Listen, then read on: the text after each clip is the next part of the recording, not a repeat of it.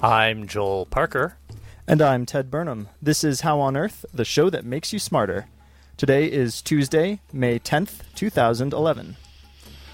We'll hear about how eating cholesterol can build muscle, and we'll talk with Larry Gold about the Gold Lab Symposium.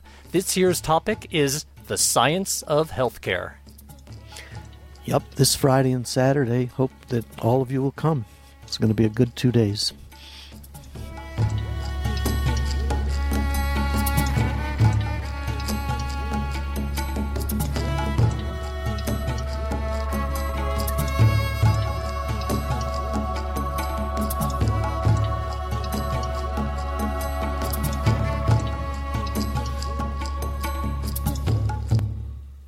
We begin with a look at some of the recent news in science. A recent study in the New England Journal of Medicine reports a small risk of thigh bone fractures for patients taking bisphosphonates, which are popular drugs for preventing osteoporosis. While it may seem surprising that a drug designed to prevent broken bones can increase the risk of some bone fractures, the possibility of the chance of breaking bones is well known by the American Society for Bone and Mineral Research. Last year, the Society published research that indicates that among 300 people who had an unusual form of thigh bone fracture, 94% had taken the drugs, most for more than 5 years. The Society says there are warning signs for these unusual fractures because more than half the patients with these fractures reported groin or thigh pain for weeks or months before fractures occurred. While the Society says that bisphosphonates do reduce fractures in the hip and spine, they urge doctors to educate their patients about the warning signs for these unusual thigh fractures, which include prolonged pelvic pain. As for why these drugs may occasionally cause fractures, bisphosphonates block substances that scrub out old brittle bone and pave the way for bone to be more resilient. So, while bisphosphonates allow for more hard stuff to accumulate, they can increase the chance that the bones will be more brittle. If you were a pirate retrieving a chest full of treasure from the ocean floor, you'd be disappointed to discover that it was only the common mineral pyrite, or fool's gold. But to ocean-going bacteria and phytoplankton, pyrite is a priceless plunder. That's because pyrite contains iron, which is essential to all life, but can be hard to come by in the deep sea. Pyrite is emitted by hydrothermal vents in the deep ocean. Of course, we're not talking about fool's gold doubloons. These particles are tiny, about 1,000 times smaller than the diameter of human hair. Scientists had thought that the mineral simply settled to the ocean floor. But researchers from the University of Delaware and other institutions have shown that these tiny pyrite particles don't settle. Instead, they remain suspended in the water and are dispersed by currents throughout the ocean. The researchers say it's like giving the ocean a multivitamin. The iron is released slowly, providing an important nutritional supplement for tiny organisms like phytoplankton. Phytoplankton are the foundation of the ocean food chain and also play a role in regulating atmospheric levels of oxygen and carbon dioxide. The discovery could shed additional light on that process. The research is published in the current issue of Nature Geoscience. And tonight, you can mark your calendars for a story that goes like this. Yogi Berra goes in to pick up a pizza. The guy asks, "Should I cut it in 8 slices?" Yogi says, "Nah, I ain't hungry enough to eat 8 slices. Better cut it in 6. All right, so why is that funny? If you don't think it's funny, what's wrong with it? Or what's wrong with you? The science and philosophy of humor is a serious business, and you can learn more about it tonight at Denver's Café Scientifique when CU psychology professor Peter McGraw explains benign violation, which is his very serious theory of why some things that are surprising but don't strike a person as dangerous end up being funny. You can find out more at tonight's Denver Café Sci that takes place at the Wynkoop Brewery starting at 6 p.m.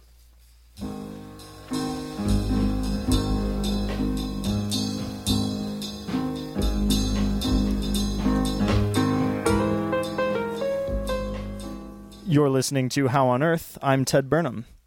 If you've been avoiding egg yolks because you're afraid they will raise your blood cholesterol levels, then maybe you should think again. That's according to new research from Steve Reichman, just published in the Journal of Gerontology. His research shows that eating plenty of cholesterol actually raises blood cholesterol levels less than eating a moderate amount of cholesterol. What's more, when you exercise, eating plenty of cholesterol helps improve muscle mass. And that's especially important in older people who tend to lose a lot of muscle mass. Here's Steve Reichman. We do see a consistent trend of muscle loss with aging. So by the time you reach 60 or 70 years old, you may have lost 15 or 20 pounds of muscle. So that's a concern because we use that muscle to function in our daily lives. To figure out how much diet affects muscle mass, Reichman took a group of older people, ages 60 through 69, and urged them to exercise on a special diet. Here's the diet. He gave them all the same amount of protein to eat, but then gave them varying amounts of dietary cholesterol in a sort of Goldilocks progression. Some people ate less cholesterol than the typical American, some people ate a medium amount, and some people ate more than the typical American does. All the while, they were exercising. The general thought has been that dietary cholesterol is bad for health, so maybe it would be bad for muscles too. Instead, the group that ate the most cholesterol had the best gains of muscle mass. This was a surprise, but in some ways, Reichman says it was not a surprise, because cholesterol is an important building block of our body's cells. And to build muscle cells, maybe we do need cholesterol. Naturally, Reichman says, eating cholesterol concerns people who worry about heart attack risk. But Reichman says that actually there's very little correlation between heart disease and dietary cholesterol consumption. Except for this. The people who ate the average amount of cholesterol had the most cholesterol in their blood. Here's Steve Reichman. Dietary cholesterol doesn't have a big impact on blood cholesterol, nor does it have a big impact on development of disease, of heart disease. I was surprised by that because I think everybody thinks that it's, dietary cholesterol, you got to avoid it because it's going to help you with preventing heart disease. And if you look at the data, it's not very clear. There's an effect, it's small. And the second striking thing that I found in the literature is that none of the studies accounted for exercise. So you have a big mix of people who are active, people who are sedentary, and that's what our recommendations are based on. And what our results show is that the effect of exercise is really important in moderating and consuming this extra cholesterol if you got extra cholesterol in your diet. Not just consuming, but it's necessary for the response. So specifically in our data, in our exercising people, we found no effect at all of dietary cholesterol on blood cholesterol. None. There was no effect at all. And if we were going to eke out small trends out of it, the middle of the road dietary cholesterol levels may have had a small effect, where if you restrict cholesterol a lot, you might have a minor reduction. If you had a lot of cholesterol, it also seemed like you had a small reduction. Blood cholesterol level, that's right. And then the middle level, and our middle level is the typical American diet of about 400 milligrams a day. Those look like they had a small increase in blood cholesterol.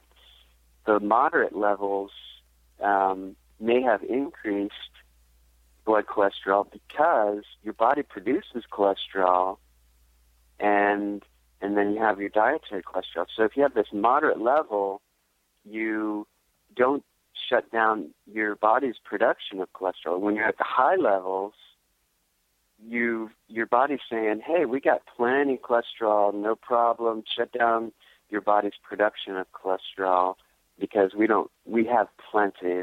There's not a deficiency. So it seems paradoxical, but it actually makes sense. Researcher Steve Reichman says that now that they have the data, it also makes sense that eating a lot of cholesterol when you're exercising can improve the building of body protein. So he's being a vocal fan of high cholesterol foods, such as eggs. And he means the whole egg, including the high cholesterol yolk. People that I've experienced, I've had kids and interact with other families, and they want to do the best thing they can for their kids.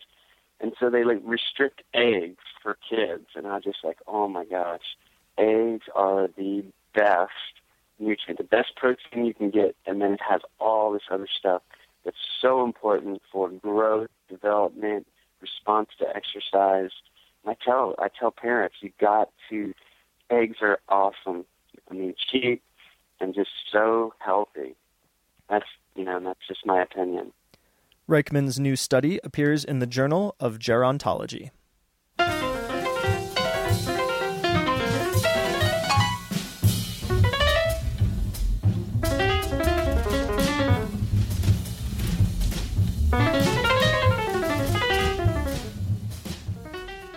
You're tuned to KGNU's Science Show, How on Earth. I'm Shelley Schlender.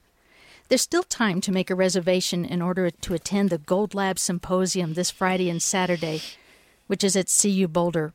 The two-day event is called Time, the Dalliance with Improved Healthcare. It will give you an opportunity to hear from cutting-edge researchers, leading scientists, and healthcare experts as they discuss progress and issues in personalized medicine. To find out more, with us now is Larry Gold, the founder of the Gold Lab Symposium. And Larry, let's start by, who are you? I used to be a professor at CU. I'm still a professor some of the time. And I run a biotech company in Boulder called SomaLogic.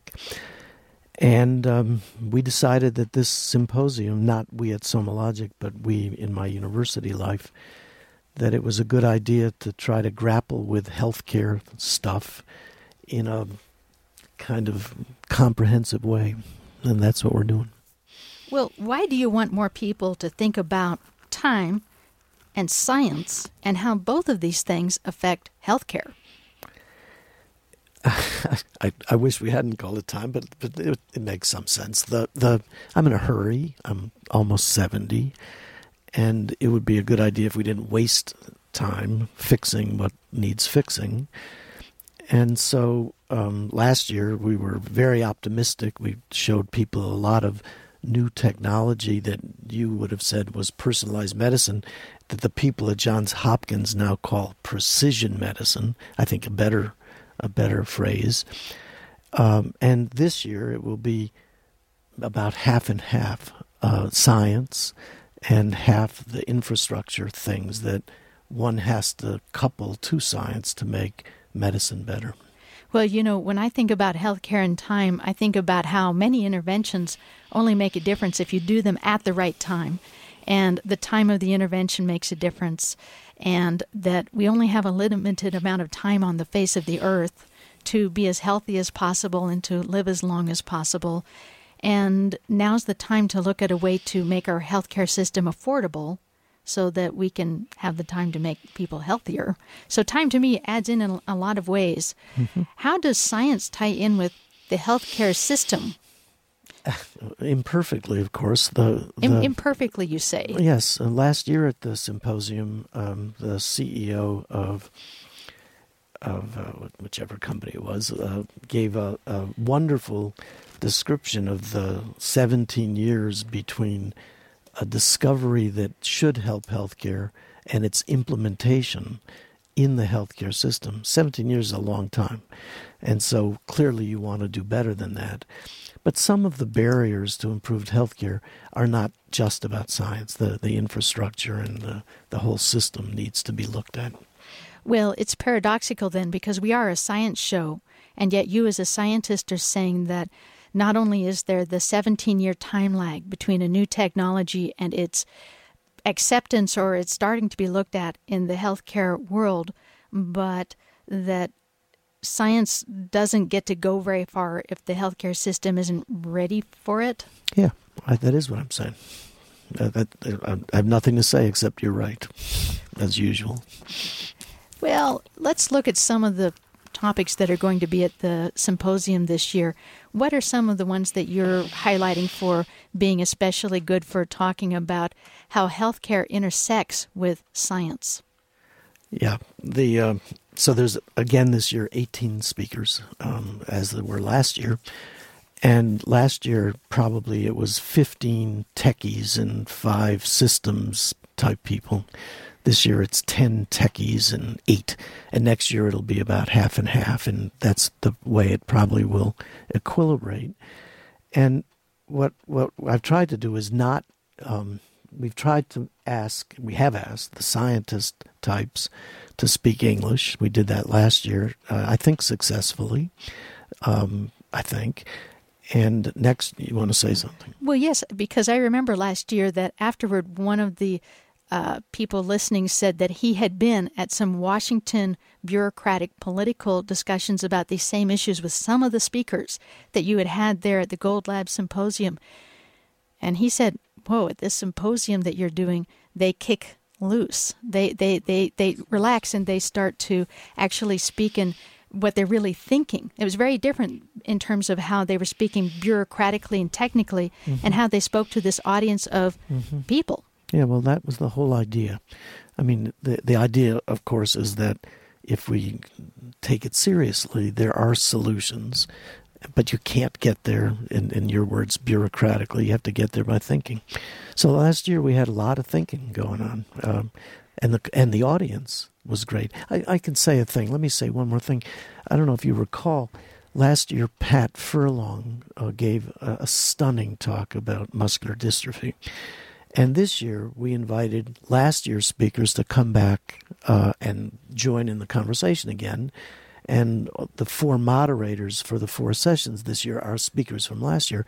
And Pat is going to be a moderator for a session on rare and or neglected diseases like Duchenne's muscular dystrophy, which her 2 sons died of.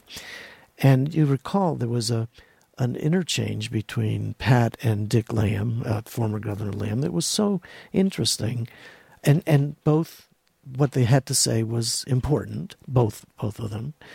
And yet you didn't want it to end with that discussion. You wanted to figure out how we as this wealthy country could do a better job at rare and neglected diseases. And this year we have a whole session on that because we were so struck by that interchange. That so the whole idea is that this is supposed to build over time to be a dialogue. You know, I recall that discussion that Pat Furlong had where she said that she watched her 2 boys dying of this rare disease, where every day through the time that they died as teens, it was, what else can we do to help them live longer? What she would get from most of the research community is, as a rare disease, there's not enough profit to be able to try to address this rare disease, and so we really can't touch it.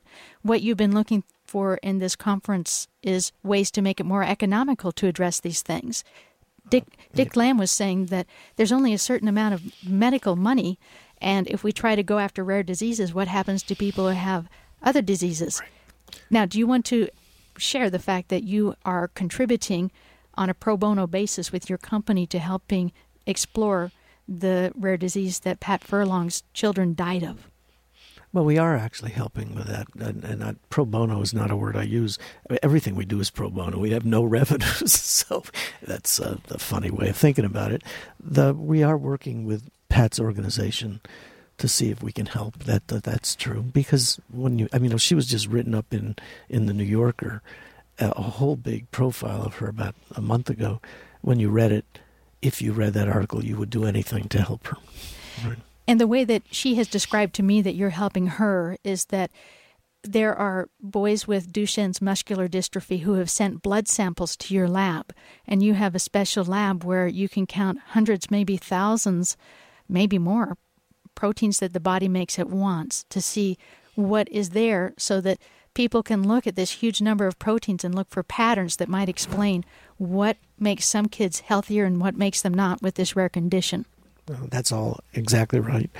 The economics of going after a disease that has a smaller number of people with that disease is complicated, because the cost of clinical trials is more or less independent of the frequency of disease in the population. So you spend the same amount of money going after a smaller disease, a less major disease, than you do a minor, a rarer disease. And I think at this session that we're going to have, there will be a notion of something that I love very much, which is called drug repurposing in the industry. The idea that there will be drugs that already exist for, call it heart disease or cancer, that have some likelihood for some people of helping them with a disease for which the drug was not developed, and we think we can help find those things.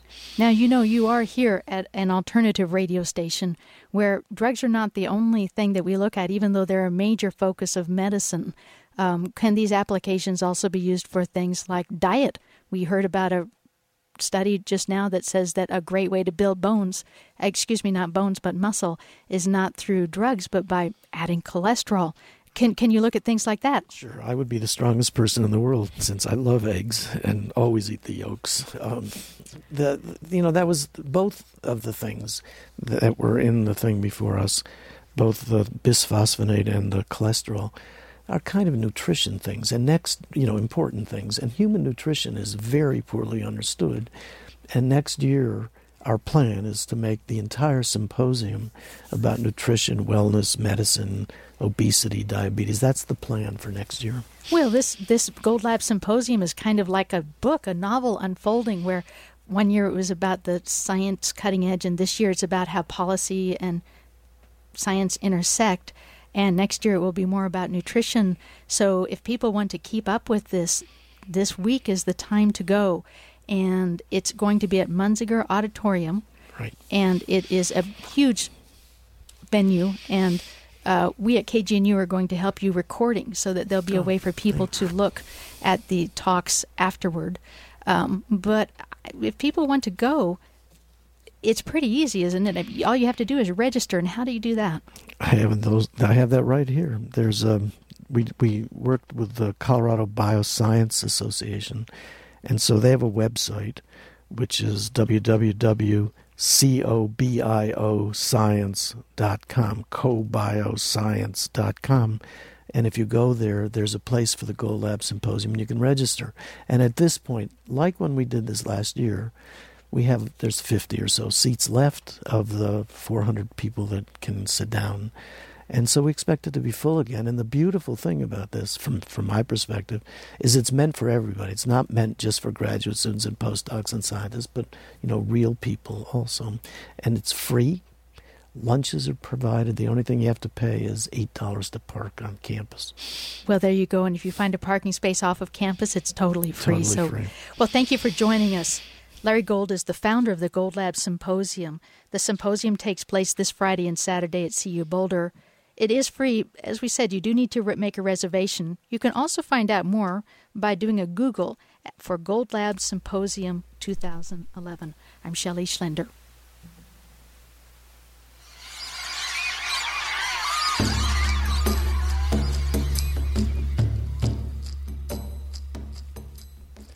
That's all for this edition of How on Earth. Today's show was produced and engineered by Shelley Schlender. Our executive producer is Joel Parker. Tim Morton wrote our theme music. Tom Wassinger produced it. Additional music by the Paul Bley Trio. And speaking of theme music, we're having a contest to find a new science show theme. If you or someone you know is a musician in the Boulder-Denver area, we would love to have your submission. Check out the details at our website, howonearthradio.org. Podcasts of our show are also available there and through iTunes. Questions or comments? Call the KGNU comment line at 303-447-9911. For How on Earth, the KGNU Science Show, I'm Ted Burnham. And I'm Joel Parker.